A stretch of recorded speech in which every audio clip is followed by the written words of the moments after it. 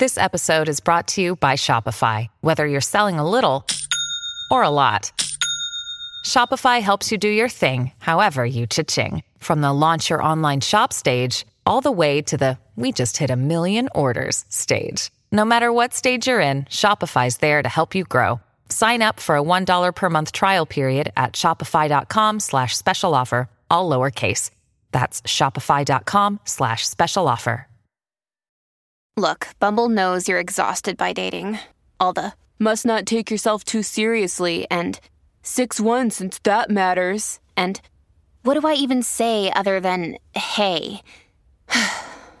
Well, that's why they're introducing an all-new Bumble with exciting features to make compatibility easier, starting the chat better, and dating safer. They've changed, so you don't have to. Download the new Bumble now. This is a Crowd podcast.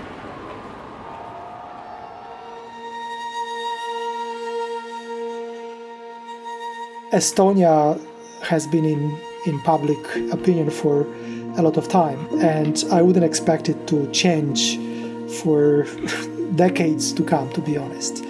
We are still discussing Titanic, and there are theories about Titanic, if you can imagine.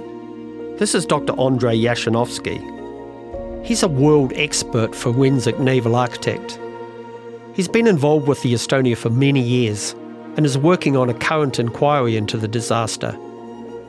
In this episode, we're going to delve into the high-stakes world of shipwreck investigations. This is The Secret History of the Estonia with me, Stephen Davis.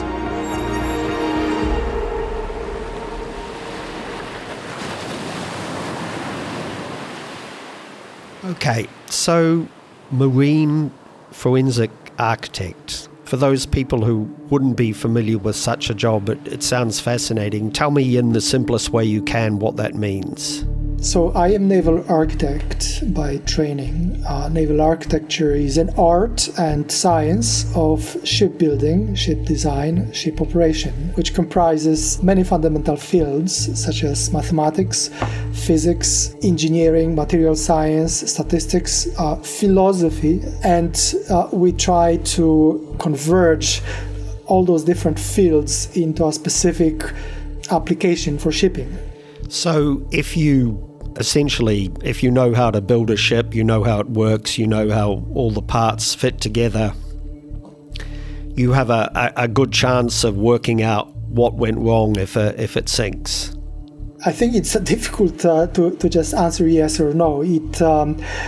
Notwithstanding your knowledge of shipbuilding, ship design, and ship operation, unless the evidence available on that accident allows you to come to a conclusion, it is not sufficient to say what happened. Simply because just knowing how to build and how to operate and how to design does not tell you what may happen in a three-dimensional space. So we need some systematic way to connect all the evidence that we have, say the wreckage, the weather, witness statements, and so on, to try to figure out in reverse engineering to a chain that would explain where the ship is. So tell me, where were you and what were you doing when you heard the Estonia had sunk? In 1994, I was a student, third-year student at the Technical University of Gdańsk in Poland, so very close to Baltic Sea, and I've heard the news in the morning just before I went to my lectures back then, and I have been involved in that case in one way or another ever since. So you were at university, you were always intending to do this sort of job, marine investigations? No, I was a student of naval architecture. I did not anticipate at the time, I was roughly halfway through the university, what I would be doing. It took me this path, which was another ferry that capsized in the Channel. It was, I think, Herald of Free Enterprise. So I worked for UK Maritime Coast Guard Agency back then, and I studied how ferries sink. The Herald of Free Enterprise was another roll-on, roll-off ferry. the same type as the Estonia. It capsized in 1987, killing 193 passengers and crew. It left the harbour with the bow doors wide open, and within minutes it was on its side. The ship was salvaged, along with the bodies. It was a huge story at the time. By mid-afternoon, the Herald of Free Enterprise had been successfully hauled out of the 12-foot seabed trench into which she'd settled, and in perfect, calm, bright weather, the refloating operation could begin. So you were involved in the investigation into the Herald of Free Enterprise. I covered that story, actually, for the Sunday Times in London. A terrible tragedy, but I guess as an investigation, much more straightforward than the Estonia in terms of its causes. I think that I can say in all honesty, there is no such thing as simple in any accident. There is so many contentious elements, issues and unknowns that there is simply no way to categorize any investigation as simple. So perhaps the controversy of Estonia comes from the emotive reaction, societal reaction. Is the biggest peacetime catastrophe in Western Europe since the Titanic. But technically, it is as challenging as any other investigation, which is very challenging, if I may say so, from my perspective, doing this day to day as a full-time job. There are so many aspects to investigate and explore that it takes time, effort, and a lot of sweat to come to a simple sentence that then will look simple and answer what happened, hopefully convincingly and acceptably to both the profession and public. You make an interesting point there. I guess the public and we would be to blame as well in the media. We always want one simple explanation for a catastrophe or disaster, one, like you said, one sentence, one headline, one thing we can point to. But in your experience, these things often have more than one cause or a set of complicated things happening which add together to cause a disaster. Yes, indeed. It is natural for us to want to hear an answer in 3 seconds and then move on. It is very unfortunate from my viewpoint, but unfortunately that's where the society is. In reality, to get to a conclusive answer takes an awful lot of effort. And one of the things you told me previously, the first time you looked at Estonia, one of your issues is you simply didn't have enough information to reach any full conclusions. We've never had all the information. For example, we have the shipwreckage, and the shipwreckage is still underwater. When we have precedents, it's a state-of-the-art industry that would allow us to retrieve the vessel and examine it in minute detail on shore. So we don't have all the information that is within grasp. We rely on ROVs and so remote operated vehicles, video footage, divers footage, and of course statements from witnesses. And so I think that even if we retrieved the vessel, there would still be question, but I can say that we haven't recovered all the evidence that it would have been possible to do. Basically, there is no will to retrieve all the evidence. So we have to act within the perimeter of the evidence that we do have, such as the recent measurements with new state-of-the-art photogrammetric technologies and ROVs. But that also is not conclusive to the point where it could not be challenged. Just to be clear, as you said before, to have a thorough survey of the Estonia required bringing it up and putting it on land and examining it on land. And you're saying that that was an operation that could have been done, the technology existed, it was possible to do? Yes, it is possible to recover entire wreckage. It has been done in the past on other ferry disasters. So there is the proof. There is, it's not a speculation. There is no question about that whatsoever. And looking at it on land, would have markedly increased the strength, the level of the evidence that you had to find out why it sunk. Yes, absolutely. Bringing the ship on shore allows to examine it by surveying. Every square meter of the wreckage can be examined, every piece can be looked at, and it can be done collectively by a multitude of different experts and expertise investigators. So it's, I think, that's where the state of the art in terms of evidence collection would be. That state of the art has not been applied to Estonia as of yet. This is something that's been mentioned in previous episodes, but to hear an expert naval architect say it, that it's totally possible to raise the wreck, really brings it home. And to then explain that this is the state of the art for the industry, but for some reason it hasn't been applied to the Estonia, just adds to the mystery as to why it hasn't been done. Just as a small diversion here, I want to talk about the dive footage that was taken in the months after the sinking. The Swedish government hired their own diving team from Rockwater, a British-based division of an American company.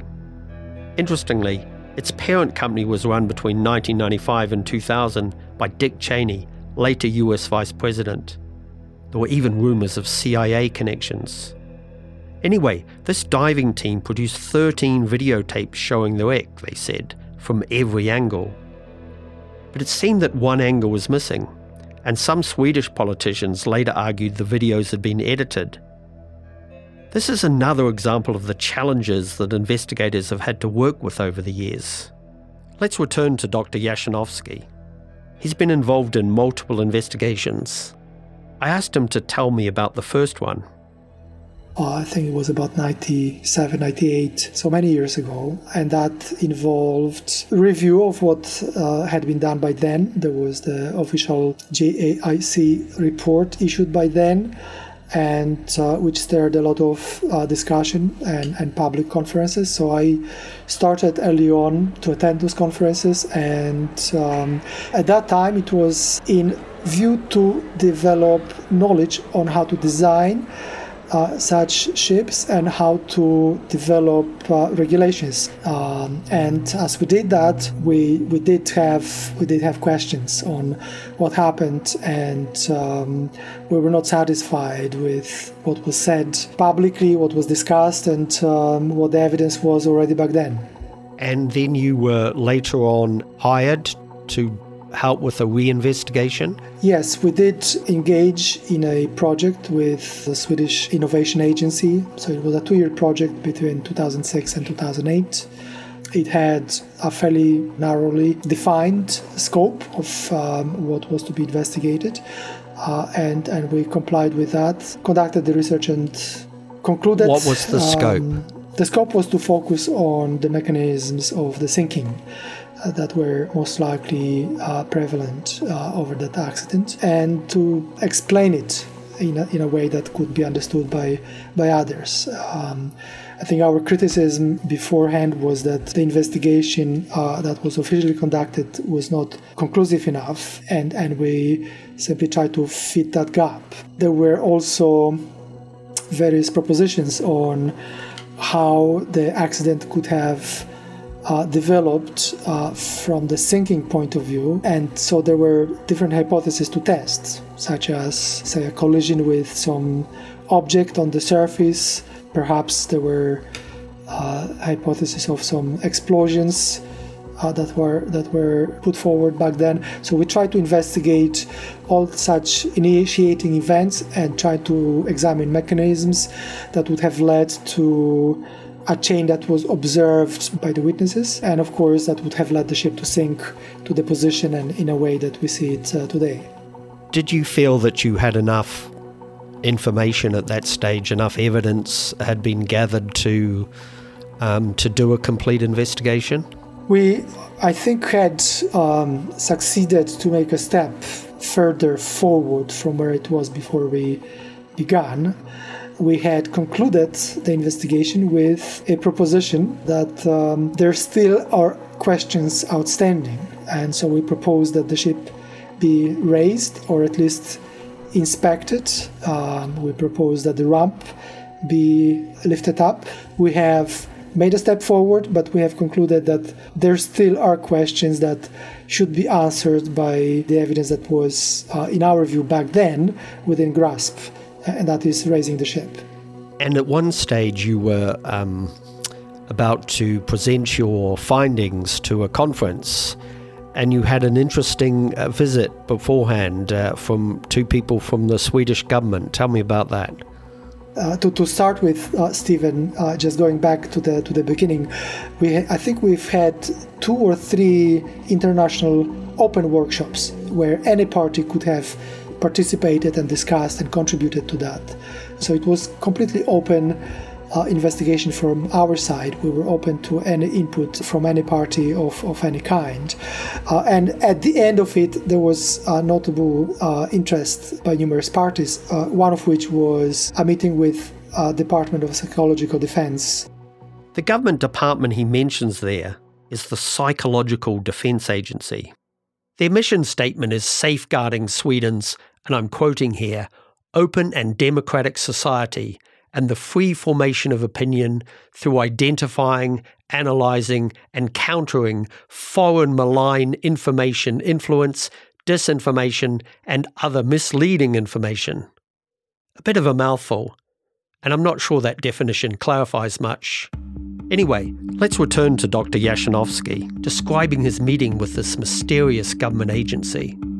So we made our proposition, explained why we think there needs to be more investigation of the wreckage. We, of course, explained what the investigation itself was, how we arrived at conclusions. So we had conveyed that to that meeting with the Department of Psychological Defense in Stockholm. Nothing was done after our recommendation, absolutely nothing. So my obvious take is that they have dismissed everything we said. Wasn't it weird to be talking to a Department of Psychological Defense? It sounds Orwellian. I cannot comment on the motivations for the meeting. We have met with anyone, anybody, any party that was willing to discuss, truly internationally. So all the experts from the world would come and would discuss this.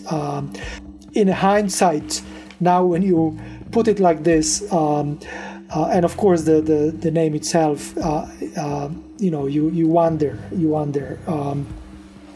what could have been the motivation. I cannot, tell, other than say that it's part of the government, and in one way or another they were interested, and so we shared whatever we could share, openly, honestly, and hopefully it added value to whatever their objectives were. The Psychological Defense Agency is another secretive Swedish department that people are reluctant to talk about. It was started during the Cold War, and it ran exercises stress testing the reactions of military personnel and civil servants to major incidents. It ran disinformation operations against the Soviet Union. It was a small department which employed a number of scientists, and its original motto was, "The will to defend Sweden is strong." What were they doing inserting themselves into the investigation of a major civilian transport disaster? We can only speculate, but it is part of a consistent pattern linking secretive parts of the Swedish government to the Estonia investigations. And as we have seen, there's been no shortage of investigations into the fate of the Estonia. Remember the Greg Bemis inquiry? The metal pieces cut from the sunken ferry by his diving team were analysed by 2 teams of experts, one working for the ferry builders, Meyer, and one independent group in the US. Both found evidence of an explosion. You might think a revelation like that would lead to a new official inquiry, but no. The Swedish government simply countered with its own metal analysis, disputing the explosive findings. The battle between those supporting the conclusions of the official report and those challenging it has gone on. After the break, we'll hear from one of the challengers. a man who's dedicated many years to investigating the Estonia. He's the former chief prosecutor of Estonia, the country. He was asked to review the official report, and since then he's found many, many gaps in the account. We'll hear from Margus Kerm after this. Do you want more Crowd podcasts? Let me tell you about the Crowd Stories channel. It's where you can find all of Crowd's documentaries. In one place. And for just £1 a week, they're ad-free. Addictive documentaries like American Vigilante. I'm a monster hunter. It's what I do. And Murder in House 2. I know you know what happened. You want to keep it to yourself, you suit yourself. You're going down. You can binge our groundbreaking audio fiction series, Eliza, a robot story. I have 302 minutes, 34 seconds, and 2 milliseconds to tell this story. And immerse yourself in the stories of death of a rock star.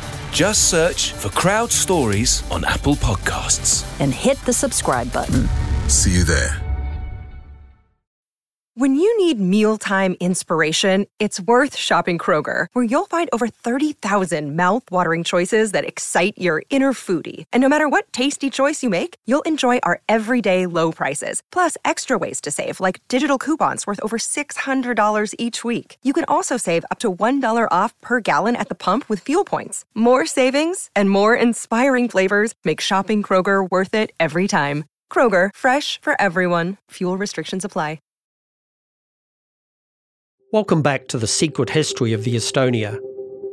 So, as I mentioned, Margus Kerm is the former state prosecutor for Estonia, the country. In 2005, he was appointed the chairman of an Estonian commission to investigate the case. Our first task was to investigate the probable smuggling of military equipment on board. When I started this investigation, and first went to Sweden, they were very supportive, and they said that you can meet whoever you want, you can get documents and so on. But the more deeper I went with my questions and with my request, the more arrogant they were in answering. And basically, in the end, they said that no, you won't get this information. You won't meet those people. Basically, they said that you may write whatever you want into your report. We will accept anything, but we will not give you certain information. And actually, this meant that our investigation really led to nowhere. We only stated that the Estonian authorities were not involved. So what kind of things did you want to get from the Swedes that they wouldn't give you? I mean, talk to intelligence officers, presumably? Yes, that was one of my requests, which was rejected. I wanted to meet and question this intelligent officer who was in charge of this operation. That was one example, and I asked also all the documents related to this operation or similar operations, and I did not get any. Did they bother to give you an excuse, or did they just say no? Regarding documents, I remember they said that they don't have any. And I remember that they also had an investigation in Sweden, and I remember the judge who was in charge of this investigation, he said to me that he destroyed all the documents, which sounded very, very strange. When I was investigating this, what really struck me was, and I've been an investigative journalist for a long time, if a judge in the UK or the US or Australia or New Zealand or lots of other places I've worked did an investigation in such an important story and then turned around and said he destroyed the documents, there would be a national outcry. There would be demands for a new inquiry, yet nothing seemed to have happened in Sweden. That's true. It was unbelievable. It was difficult to believe. And I remember my first thought was that that's not true. They simply don't want to share the documents with me. And actually, I don't know which is the truth. It's very unusual to hide so important documents. So after that, did you sort of move on to your life or other things? Was there something in the back of your mind that thought, I would still like to get to the bottom of this one day? Actually, this investigation of our commission went on, meaning that we were given a new task by the government. And the new task was to study if there are any unanswered questions, or are there any aspects which had not been investigated properly by this Joint Accident Investigation Commission, I mean the official commission. And then we started to review all the material collected by this official commission, and of course, we found several problems regarding the official investigation, that the government prolonged our mandate once more, and our last task was to follow and give an overview about those scientific investigations which were going on at the same time in Sweden. Margus Kern prepared an overview of these studies for the Estonian government. He continued this work for 4 years. In the course of this work, I went through basically everything which I was able to find, and I met many people, survivors and scientists and so on. And at the end of the 4 years, you thought there's something wrong with the official explanation. Yes, I understood that the official explanation is not correct, or at least it's not really supported by the evidence. And there is, let's say, many important technical aspects which had never been investigated. After those 4 years, that was my understanding that we don't actually know why the ship sunk at that night. One of the things that struck me about looking at the original official investigation was that they didn't bother to talk to many of the survivors to get their stories about what happened during the sinking. That would have seemed to me to be an important part of an investigation. I've talked to lots of survivors who were never talked to by the investigators. Yeah, actually, that's not completely correct. There are, I think, about 5 survivors who had never been interviewed by the authorities. But most were interviewed, but not by this commission of investigators, but right after the disaster by the police. They have shared their first memories and first impressions. And the problem is that the information is incomplete and very eclectic. People told what they wanted to tell, and of course people are different. Some talked a lot, but some talked very, very little. And of course there were some questions asked by the police officers, but what is lacking is a real structural interview of every single survivor. So, to put it shortly, what we know about the survivors' experiences is a very eclectic bunch of information. And if you want to really to make analysis, for example, what was the pattern of the experiences, you can't really make it up, because it's one person have thought about one thing and the other is thought about another thing, and it's impossible to do a very structural analysis. And of course, as regards the interviews made by the Estonian police. At that time, it was common that there was, let's say, the minutes of those interviews. There were very short handwritten minutes. Many of them was done in airports. And of course, if you make handwritten minutes, you cannot be very, let's say, complete. You can make only notes. But this is all we have.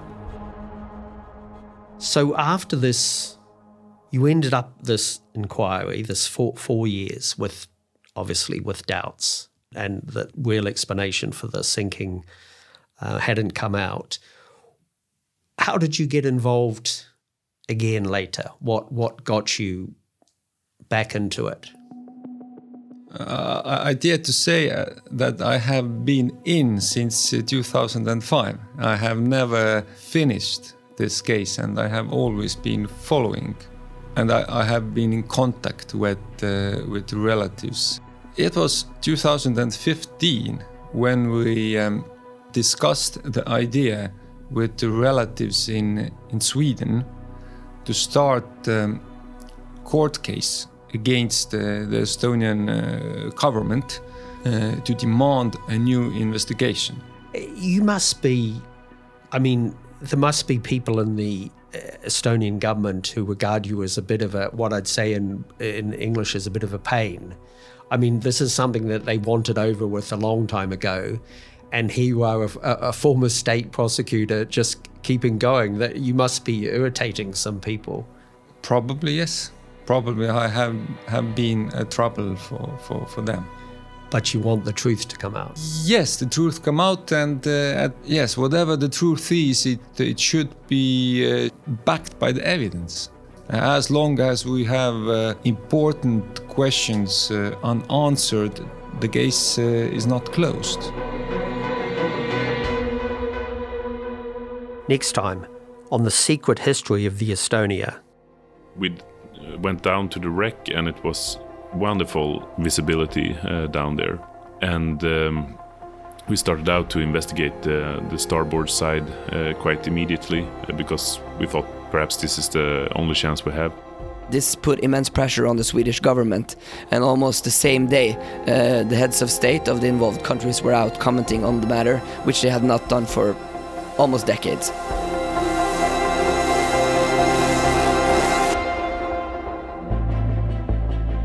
The Secret History of the Estonia is a Crowd Network original. It's presented by me, Stephen Davis, and produced by Samantha Syke. Mixing and sound design is by Rory Auskary. The music we use is from our partners, BMG Production Music.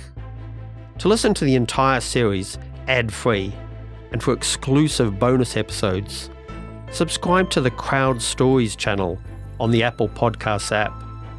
You can also listen ad-free on Amazon Music. If you're looking for something new, try .com, the hacking. It's all about Russian ransomware attacks, cyber criminals, and the ethical hackers trying to stop them. Just search for .com wherever you get your podcasts. Thanks for listening.